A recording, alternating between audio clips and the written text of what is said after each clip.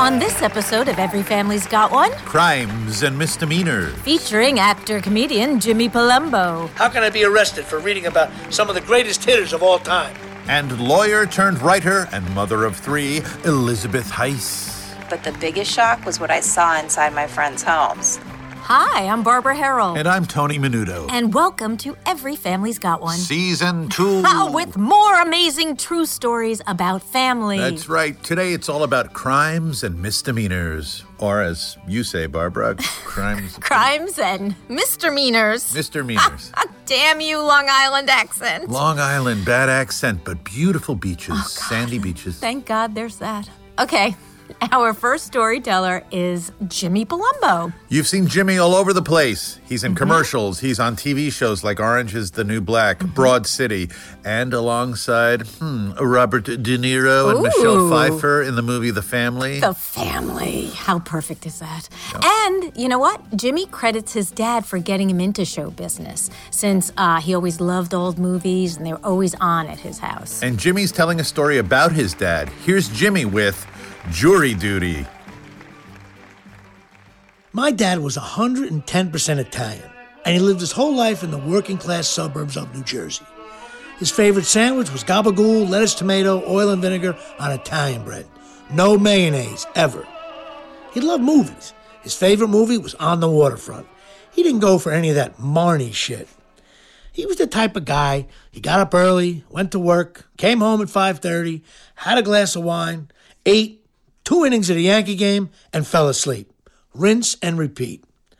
So one day, my dad gets summoned for jury duty. He was older then, and he ran his own construction company, so he could take the time to do his civic duty. On the day my dad went to jury duty, he just woke up and did his thing. He came home around 5 o'clock, but he was all agitated. He says, "They shouldn't let you sit around there all day in a room with nothing to do," he told my mom and me. "Nothing to read all day long, and that place is filthy." I knew my dad was a busy bee, and sitting around like that must have drove him nuts. Then my mother says, "Artie, why didn't you bring the newspaper or bring your baseball books?" My dad has a real good collection of baseball books, mostly about the old Yankees, Ruth, Gehrig, DiMaggio, and most of them are like these picture books, you know. My dad didn't read all that much, but he liked looking at the pictures. And then what he would also do is cut a picture right out of the book, frame it, and hang it on his wall. He must have had like 100 pictures on the wall. So my dad perked up at my mom's suggestion. "I didn't know you could do that." "Sure you can," my mom said, and she was happy she could help. Then he told us, "I have to go back again tomorrow, but this time I'd be prepared." Great, I thought, problem solved. So my dad goes off to the courthouse the next day, and we think nothing of it. He comes home around 5 o'clock again. He walks in, and he has like 5 big baseball books under his arm. But now he's super agitated, worse than the day before. He slams his book on the kitchen table and says, "I don't want to go back there ever again. I tried to do my civic duty, but I can't take those people down there." I said, "Dad, what do you mean?" He says, "They tried to take my baseball books away. And some kind of cop with a weird-looking uniform and a badge told him if he didn't put the books away, he would never see them again. In fact, the cop tells my dad he could be arrested for reading them."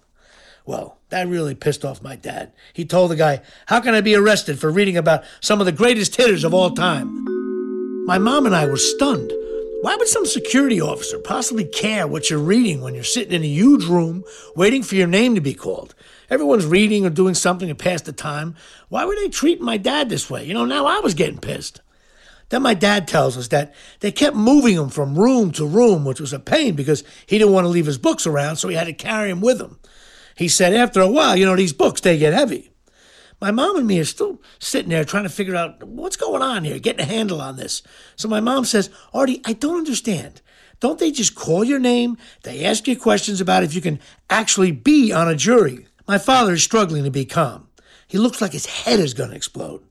"That's what I'm trying to tell you. They did all that. I went from room to room, then I ended up in a big room with awful paneling. We used to install that years ago. There must have been about 10 of us in there, sitting side to side. So I was just sitting there, minding my own business, looking at a new book on Lou Gehrig I got at the Five Below store. He said to me, "Jimmy, you're not going to believe the price I got the book for." I said, $5? "I see you've been to that store," he said. All the books, $5. Anyway, that's when the cop guy starts yelling at me, telling me stuff like, you cannot read your books. And he starts threatening to take them away. Unbelievable, I said to my dad. And my dad says that everyone starts staring at me as if I was the bad guy on trial. So I started arguing with the guy, and then the judge started getting involved. I said, whoa, Dad, the judge? There was a judge? Yeah, the judge, my dad snapped back. With the black robe and gavel, he was a big fat bastard. He wanted to know what was going on over there. I said, wait, Dad, going on where? Where I was sitting, in the box. A jury box, Dad? You were on a jury? I don't know, I guess so. We were listening to some case. I asked, what kind of case? My dad says, I don't know, some guy came to a guy's house and he smacked him in the head with a hammer. He split his head wide open. Blood gushing all over the place. Crazy stuff, Jimmy. You don't hit a guy in the head with a hammer. This guy was totally in the wrong. I said, Dad, what was the guy facing? I don't know, 25 or 50 years or something like that. Hitting a guy in the head with a hammer. There's no reason for it. So let me paint this picture for you. When the bailiff says, all rise, as the judge is walking in, all rise, my dad's sitting and flipping through his basement bargain book on Lou Gehrig, while the prosecution and the defense attorneys are cross-examining a key witness in a manslaughter trial. My dad's earmarking pictures of clutch hitters from the 1950s he wants to rip out later and hang on his wall. When the entire courtroom's quietly listening to testimony that could exonerate or put a man away for 25 or 50 years, my dad's chuckling over an anecdote of Mickey Mantle. And yet, in spite of all this, my dad knew the highlights of the case. It's just the kind of thing you expect from my dad. He could read the situation like it was a page out of his baseball books. As he said, there's something wrong with that guy. My dad didn't bring his baseball books to the trial after that. It wrapped up pretty quickly, and the guy was found guilty. No surprise to anyone, especially my dad, because he said the odds were against him. 2 strikes facing a tough lefty. No shot. You just don't hit a guy in the head with a hammer.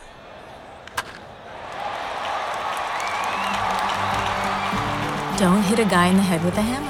A lesson to live by. Yeah, wise words. Here are a few more wise words. Hickory Farms Nut Box. That's right, Tony. The Hickory Farm Sweet and Salty Nut Sampler has something to satisfy every kind of craving. But don't take my word. Listen to these satisfied voices. Customers. Voices of customers. The nuts were fresh and tasty. A perfect pairing of nuts. I loved all the nuts. Wow. Hey, want to win your own Hickory Farms nut box? I sure do. Well, I'll just send an email to everyfamiliesgotone@gmail.com, I guess. Smart. That's everyfamiliesgotone@gmail.com. And remember to put nut box in the subject line. You'll be automatically entered to win. You know how many emails I've written with the word nutbox in the subject line? We will announce our winner at the end of season 2. Good luck. Good luck. Our next story is a sweet and salty tale from Elizabeth Heiss. Elizabeth finished writing her book, a coming-of-age story called Scrappy, during the long pandemic summer. And today she shares another transforming moment in her story, Free Candy. I love candy.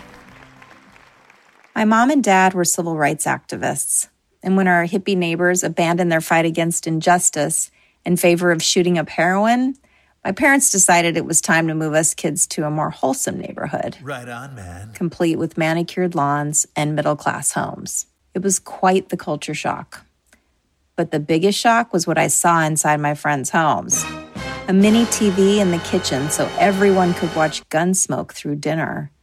Boxes of sugar cereals, Fruit Loops, Trix, Frankenberry Crunch. And the candy. The glorious candy. It seemed every house had a glass bowl on the coffee table filled with the stuff. Butterscotch, peppermint, taffy. It was such a non-event, my friends didn't even touch it. Why would they when their favorite candy bars were stacked neatly in the pantry? And Red Hots and Milk Duds handed out by their smiling moms on any old day, like no big whoop. Don't forget your Red Hots, sweetie. That's when my secret goal became to maximize my candy intake at every opportunity, which at my house happened as much as my dad mowed the lawn. Next to never. You see, in my house, there were precious few treats, but lots of lectures about how candy rotted your teeth. My mom mainly shopped at the Barnyard Scented Co-op and returned home to fill our pantry with halva bars, carob chips, and Japanese rice chews. Halva bar, honey? Yep, desperation candy for the hopelessly deprived. Is it any wonder why I lived for Halloween? My understanding of how candy worked was based on the Halloween model, collecting it free from the steady supply people kept at home. I assumed candy existed as a public service, sort of like library books or running water. It was available in abundance to everyone but us. My only other chance at getting candy was at the regular grocery store, where we shopped once a week.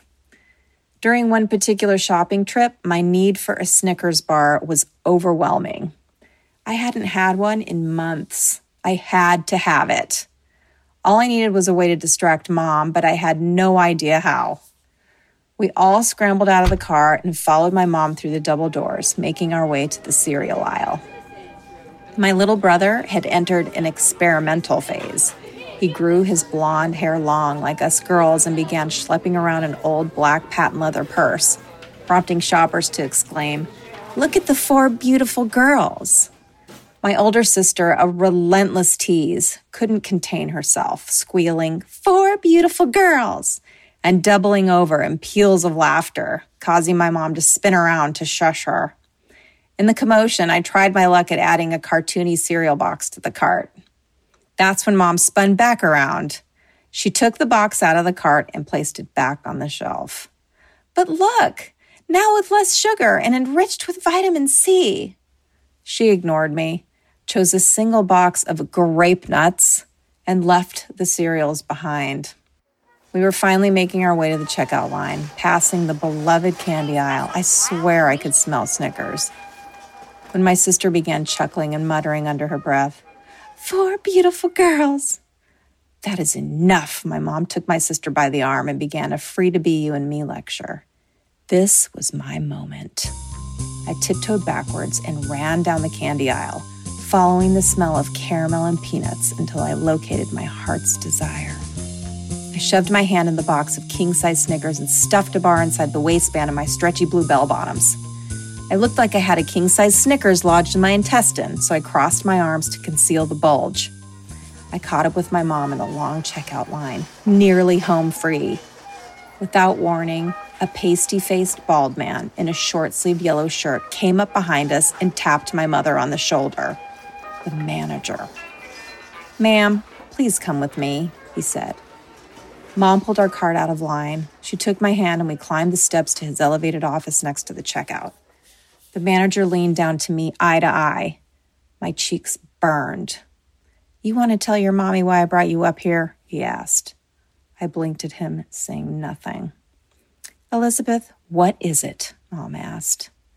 "Ma'am, I see everything from up here. People eating grapes that we charge for by the pound, frozen food they dump on a shelf.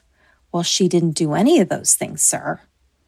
"Ma'am, your little girl's got a candy bar in her pants." Mom gasped. I had been so close. "Elizabeth, give it back and apologize right now," she said. I pulled out the Snickers, now sort of squishy, and handed it over. They both waited for an apology. I didn't say sorry because I wasn't. Finally, Mom said, "I have frozen juice in my cart and I don't want it to melt." She knows stealing is wrong. Stealing? Wait, what? It blew my mind that candy had to be paid for, that it wasn't just given away. I thought about this all the way home as Mom went on and on about honesty and earning everything you get. I apologized for stealing, leaving out the part that I thought it was free. Now it just sounded stupid. Then I asked, "You mean if I earn my own money, I can buy the things I want?" "Yes, you can," Mom said emphatically, her power to the people convictions kicking in. From that point forward, I knew that any special thing I wanted out in the world, I would have to work hard for and buy myself.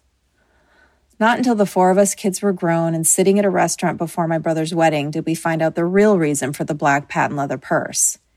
Each time we entered the checkout line, my brother stood in the tight aisle behind Mom, his little hand busily shoving candy into the purse. That manager was no match for a tiny thief in drag. I never had the guts to steal candy. Or to hit a guy in the head with a hammer. That's a good thing. That's a good thing. Great stories. Great stories. Hey, do you have your own great family story to tell? Well, we would love to hear it. We would. We'd love to hear it. Yep. Now, that's the wrap of episode 1. We'd like to thank actor and funny man, and to know him is to love him. He's an incredible guy. True. Jimmy Palumbo. If you want to learn more about Jimmy, and I suggest you do, it's overwhelmingly interesting. Go to Jimmy's official website. That's jimmypalumbo.com. Yep. And many thanks to storyteller Elizabeth Heiss. And you can connect with Elizabeth on her website at elizabethheiss.com. How do you spell Heiss? Heiss is Heise. Correct. You win a gift basket. Ooh! Hickory Farms. Now it's time to roll credits. Every Yay. Family's Got One is produced by us. Barbara Harrell and Tony Menudo. Special thanks to Alex Clark for our theme music. Our talented audio engineer, Paul Weiss. Special thanks to Wordsworth and Booth. Mike Stafford for legal and production assistance. The lovely and talented Dawn Nagel. Aww! Catering by Hickory Farms, which is not an official sponsor, but we sure do love them. Subscribe to Every Family's Got One at wherever you listen to podcasts, and follow Every Family's Got One on Facebook and Instagram. Or on our website at everyfamiliesgotone.com. See you soon.